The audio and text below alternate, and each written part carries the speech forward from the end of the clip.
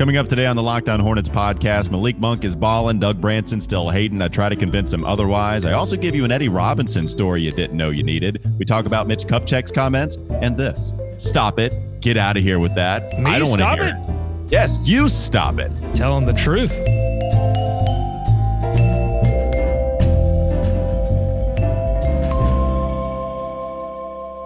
You are Locked On Hornets, part of the Locked On Podcast Network. Your team every day. In a minute, cuz we live.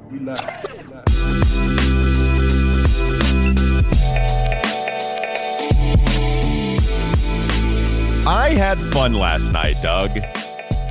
It was fun. 115 points from the Hornets. That was fun. How about those youngsters, man? Youth movement. I'm all about it. I did not expect the Charlotte Hornets to outscore the Minnesota Timberwolves. And I'll say this, even after it was announced at the last second that Karl-Anthony Towns was not going to be a part of this game, he was going to sit out with an injury heading into the All-Star break, I still didn't expect the Charlotte Hornets to outscore the Minnesota Timberwolves because the Timberwolves are fast, because D'Angelo Russell is motivated, because they do have shooters on the floor even without Karl-Anthony Towns. I did not expect this, and I certainly didn't expect Bismack Biyombo, the offensive beast. What's the more surprising moment in Bismack Biyombo's career? The fact that he got double teamed or the Euro step, the multiple Euro steps? What would you say is the most surprising? I'm never surprised now at a Bismack Biyombo Euro step. He's just got it down, folks. You're just seeing the final evolution of Bismack Biyombo, and it is beautiful. Avert your eyes because it's shining too bright right now. But I am surprised that a team finally took the step to double team this offensive master, Bismack Biyombo. The Minnesota Timberwolves said, enough is enough. We're not taking this anymore. Bismack Biyombo, not one more dunk. And then he got 3 more dunks. Yeah, if you know you might be bad defensively if you look at Bismack and think, oh, man, we got to create some more pressure to stop him. Hey, we need some more people. Let's go guard Bismack Biyombo. Maybe not exactly the best defensive team in the world. When you look at the offensive players, the offensive performances that we had from some of the youngsters here, Doug, I feel like this game gave us more storylines than a game has given us in a while. There's a lot of stuff to get to just within this individual game alone. We have a lot of good performances from a lot of the young players. We actually have some run for some guys that we haven't seen a whole lot of action for this season in Jalen McDaniels and Caleb Martin. We didn't get any run from Cody Zeller. How about a DNP CD? We've gotten used to that with Nick Batum, but Cody Zeller didn't get any minutes in this game. And as we mentioned, Bismack Biyombo, the offensive god, comes in and actually does get some run. 26 minutes, 6 of 8, and has 10 rebounds, double-double. Biz was huge in this game. Not only did we have some good offensive performances from some of these guys, they also showed up when the moment mattered most. When it was winning time, these guys made plays. And defensively, Malik Monk comes in with a huge defensive stop, coming in with the block, and then that leads to a shot clock violation. There's a lot to get to, Doug. Where should we start? Should we start with Malik Monk?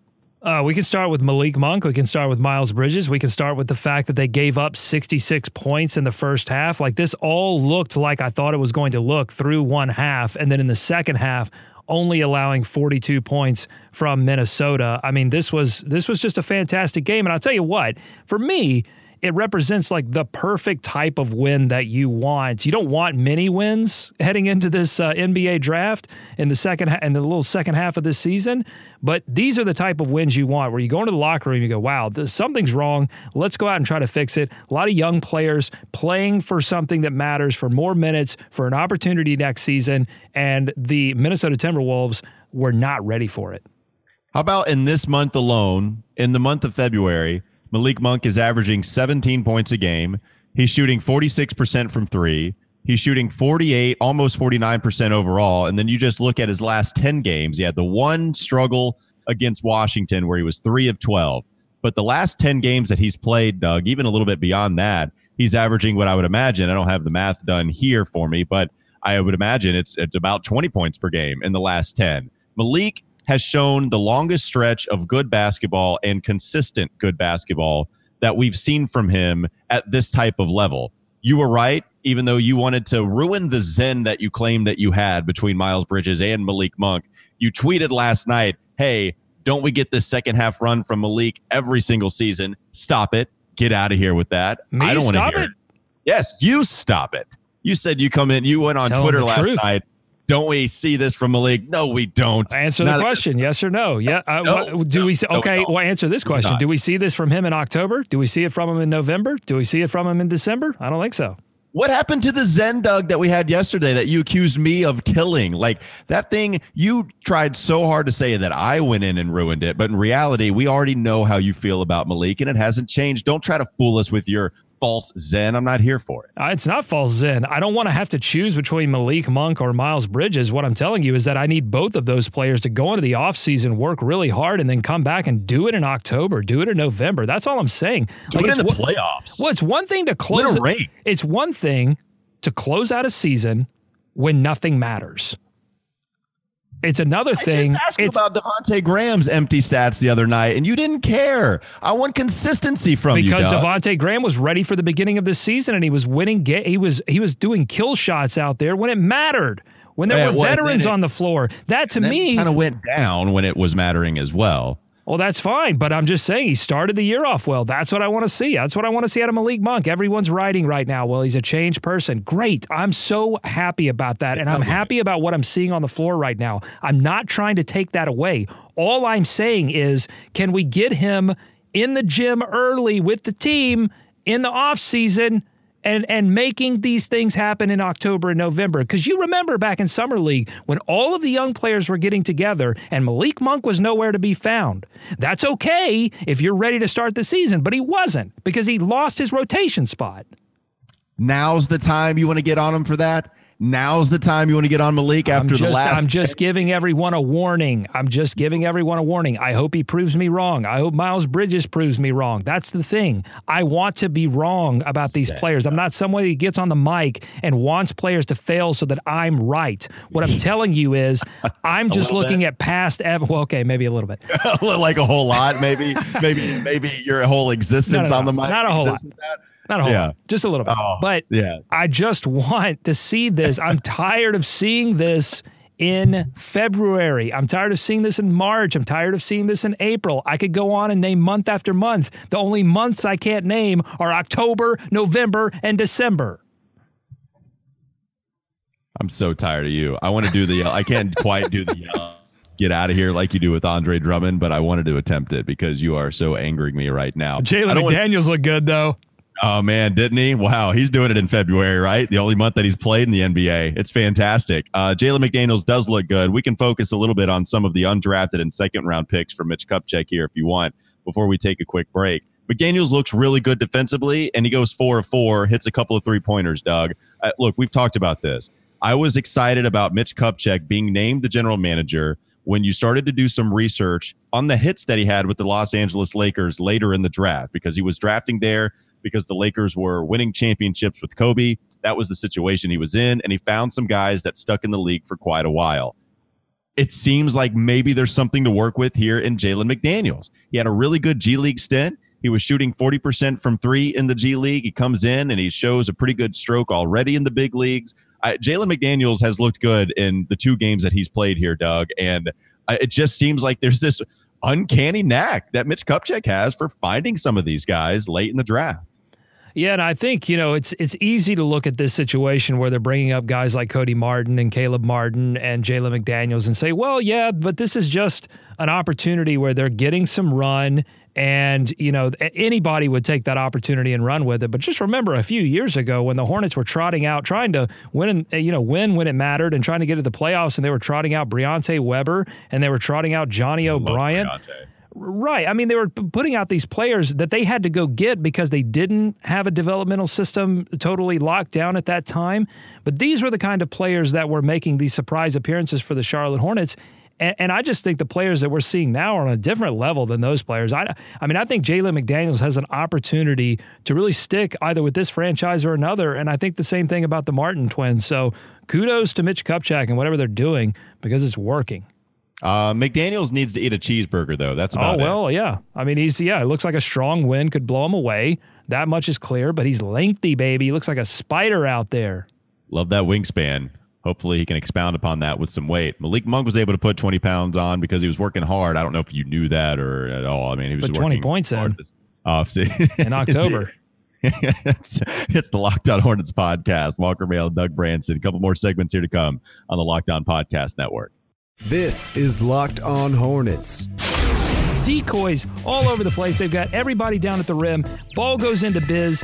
They do like an XFL style where the wide receiver runs to the line of scrimmage, except it's with Devontae Graham. He picks up a foul. I don't care what you say, Nate McMillan. More like Nate McVillain. Get out of here. Quit whining about the officials. You got plenty of calls. The Hornets got a call at the end of the game. I thought it was fair. Hornets win.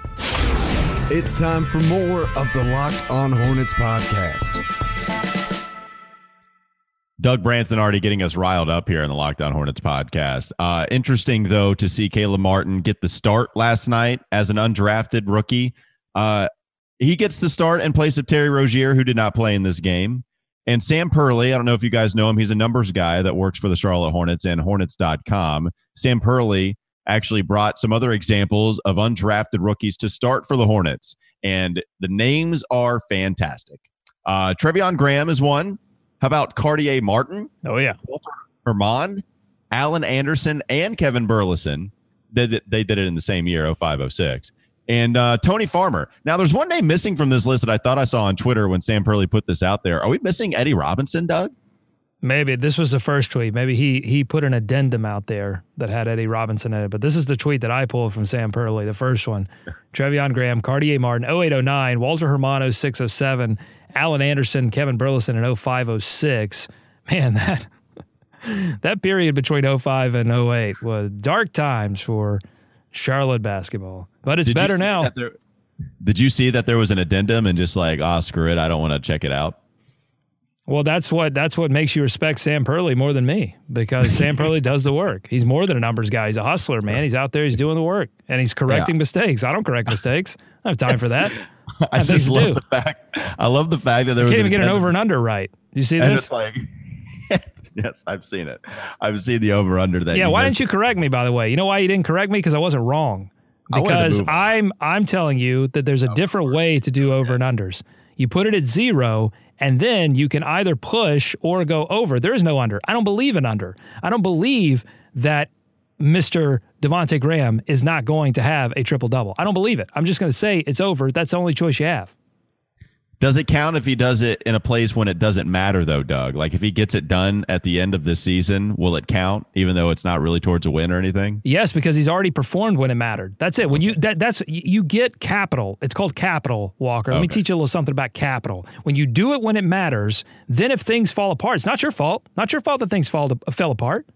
Fall apart. I try to fall apart there. Fell apart. Yeah. No, it's not. So you get capital. Devontae Graham's he's knocking down kill shots again. That's what I'm excited about. You did miss Eddie Robinson, by the way. Eddie Robinson was not on the list that you put in the rundown, but he was one of the undrafted guys that have started for a Hornets team, and he did so in '99. And Eddie Robinson, like I would imagine the most popular among those names, right? Like Eddie Robinson was a guy. I remember the Hornets playing the Heat when I was a kid. And the Heat had Eddie House. And I remember the camera panning over to a sign from somebody in the Coliseum. And the sign said, "Our Eddie is better than your Eddie."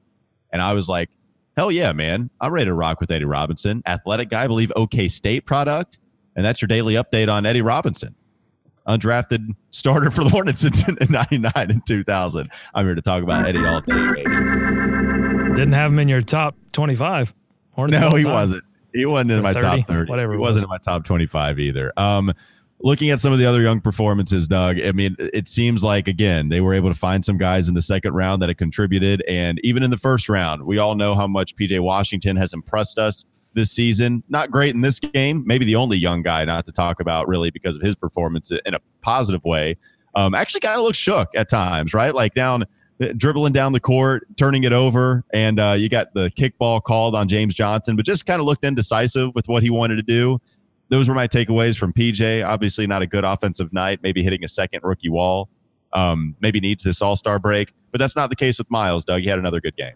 No, yeah, very physical for another physical game for Miles. That dunk that he had when he just faced up on his defender and took it to the house. I mean, that's what you want to see out of Miles. No more of this, pulling up in mid-range, not being able to move past his guy. We're getting past that phase with Miles Bridges where he's feeling like he can do anything on the floor right now, and that's an exciting thing to watch. But I agree with you. I think PJ, he needs the break, baby. This is what happened to rookies.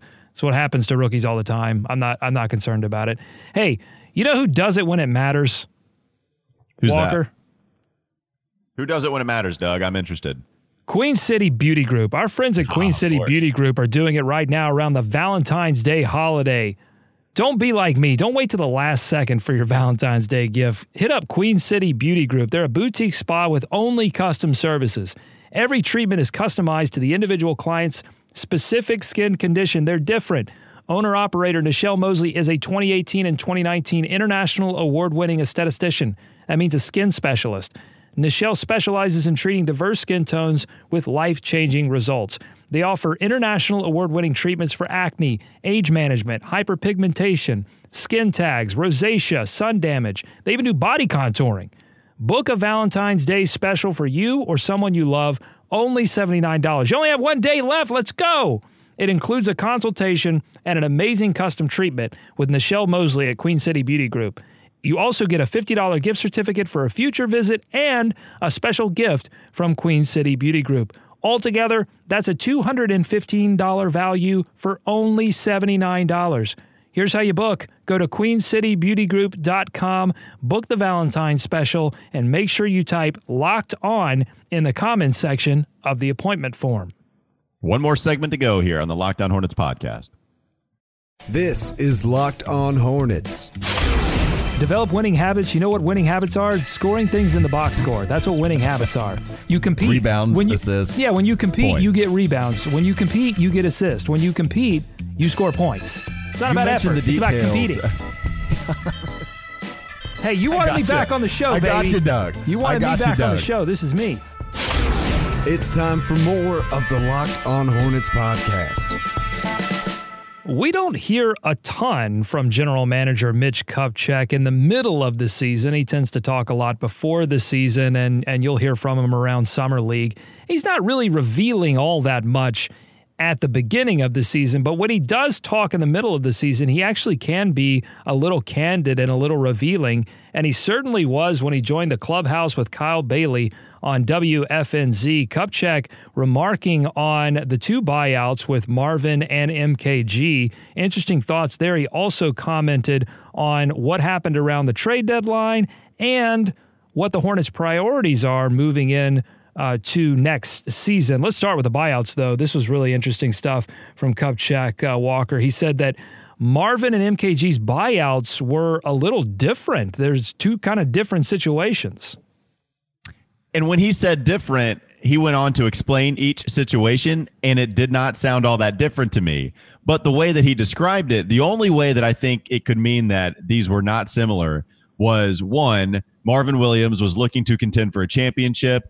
I feel like the team and Marvin left on good terms. Where Marvin was still playing, Marvin knew his role, and Marvin had given a lot to the team already. He goes and plays for the Bucks. Mitch Kupchak sees, to let this happen, and he buys him out. Then he tried to say that it was different with MKG, that MKG requested a buyout just like Marvin Williams did, right? That MKG wasn't getting any playing time. And so upon MKG's request, Mitch only sounded different in tone when talking about these situations, but then he would go on to say, now there's two things here. He would also go on to say after that he doesn't typically like doing contract buyouts. So I wonder if Michael Jordan was one that just said, hey, it's fine, let's go ahead and buy MKG out. And of course that would make sense because MJ's going to save some money, one, but two, maybe he's got a little bit of a soft spot for a guy that he drafted early in his days as an owner here with the Bobcats. Another reason would be, I would imagine that Marvin and the Charlotte Hornets left pretty amicably, right? I think that would be you could inherit upon this. I think with MKG, man, we saw him at Media Day. He was not a happy camper up there at that podium. It's not that MKG has ever been all that vocal in the first place, but we can go back to Rick Bonnell's question, hey, has your role been communicated to you? He said no comment. Why did you opt into the contract? I felt it was best for my family. That was it. MKG did not seem happy with the role that was going to be given to him. And I wonder if this didn't exactly end on the best of terms. Look, that might be reckless speculation, Doug, but it's one I'm willing to put on the mic. Yeah, no, I don't think you're far off. We're probably never going to know for sure what that relationship, how that relationship ended, but it's clear that the relationship ended differently than with Marvin. It sounded more sentimental. I agree with you there. All right, let's move on to what Kupchak remarked about the trade deadline. Of course, the Hornets do nothing, and it sounded like Kupchak did not want to sacrifice a future pick or any of the young players. They didn't want to move any of the young players that they have right now. They feel confident in this group that they are currently developing. He said, that's not where we are right now. And it sounds like they also didn't want to bring back a player that was going to help them win more in these, 20 plus games that they have remaining. Mitch Kupchak said, we're not in a situation to attain a player that'll help us win maybe 2 to 3 more games, but we could make that. We want to make a trade for a player that would help us win 18, right? And that's just not going to be out there because he didn't want to give any of the young players up. Mitch Kupchak kind of led off that answer by saying, if we wanted to include some of the young players or any picks, then we could have been in any trade out there, which probably is a little true for every NBA team, depending on how many young players that they have and how many picks. I mean, it seems like a pretty vague statement, right? But again, I can see how he means this and how it can be specific to the Hornets. But anything that Mitch Kupchak said in this interview, Doug, I feel like everything was correct. I feel like everything makes me feel comfortable with the way that he's handling this transition. I'm extremely excited with the way that he answered some of these. We'll see if he carries these practices out. But the way that he's spoken about them, I'm excited about it. I think what I just heard you say there is that you're excited about what's going on right now, but you hope that Mitch Kupchak performs, #when it matters. Yeah, and I'm going to do nothing but praise him right now with the way that he's playing. That's all I've done with Malik Monk. What have you heard me criticize Malik Monk over the past couple of weeks? Thing? Oh man, I guess I put a little hole in your plans with the end of that. I didn't mean to. I had no clue what you were alluding to. I had no clue. Sorry. Proceed. So the one thing I did love about Mitch Kupchak's talk about the future is that he mentions the cap space being important to the franchise moving forward. But he also mentions, hey, we're not necessarily going to use that cap space next season to bring in, big impact players. Like, he didn't say this, but I mean, DeMar DeRozan, there are going to be players. This is not a great free agency market, but there are going to be opportunities to use that cap space to bring in certain players. But it sounds like Mitch Kupchak not focused on that, but could be focused on bringing back pick assets in exchange for bad contracts, which is where I think the Hornets should be focused moving into the 2021 free agency period when a lot of teams are going to be jockeying for space for guys like Giannis. And so that's when you can take advantage of that opportunity to bring in extra picks. Oh, well, that's got to be right up your alley, Doug. That's got to be the best thing that you heard from that interview, because that's something that you have been pining for this entire time. Like, that's what you want most of anything. And I completely agree. Like, I'm so with you on that. Right, because the thing about the Hornets' current rebuild that makes it somewhat different than maybe rebuilds of other teams in the past is that normally when you rebuild, you're able to take some of the assets that you currently have and exchange those for future assets that you can use in your rebuild. But the Hornets haven't been able to do that, and I don't see them doing that with Nick Batum in the final year of his deal. They couldn't trade anything for Marvin. They couldn't trade anything for MKG, or at least they didn't. I'll go ahead and presume to say they couldn't. And they haven't been able to do that with other players. So that's what makes the Hornets a step behind in a normal rebuild. But it's good that they're being disciplined about cap space because you can use that as a tool to bring in extra future assets. What I love about Mitch Kupchak's response to that question is when he brought up having a lot of cap space, he really tried to hammer home the point of, well, it doesn't mean that we're going to spend it. It doesn't mean that we're going to do all this with all this money, that try to make any bad contracts. And I think he does that because us as Hornets fans, Doug, I think we're a little bit salary cap gun shy. Like, anytime we hear that, we just immediately go back to 2016 and have nightmares. We think, oh, we have all this cap space. Oh, God, MKG deal. oh God, Marvin Williams. Oh God, Nick Batum. And I feel like he understands where we all are coming from at this point as Hornets fans. So he's like, we're going to get a lot of cap space coming in, but doesn't mean that we're going to spend it, guys. Hold on, chill. Doesn't mean that we're going to spend it. Maybe we can use it to get some assets back. And I just thought it was hilarious. He seemed to have a reaction after his initial thoughts on the subject. Oh, you bring up a great point. I mean, it's not just about using that cap space to sign free agents. It's also about using that cap space to extend some of the players that they have now and moving forward. And we've seen where extending, players that are maybe have a mediocre ceiling, if you extend multiple players like that, where that gets your franchise. And where it gets your franchise is nowhere, especially nowhere when it matters. Thanks for listening. And remember, you can subscribe to Apple Podcasts, Google Podcasts, and Spotify. Follow us on Twitter. I'm on Twitter at Walker Mail. Doug's on Twitter at Doug Branson. You can find the show handle on Twitter at Locked On Hornets. I will not be here tomorrow. I think Doug's going dolo, as they say, or you might have Nada or Mr. David Walker. David Walker's going to join tomorrow to talk about All-Star Weekend. He's a huge All-Star nerd, and so if you're interested in the All-Star Weekend, make sure to join us again tomorrow. Make sure you tune in for that episode. Should be a good one. Thanks again for listening to the Locked On Hornets podcast.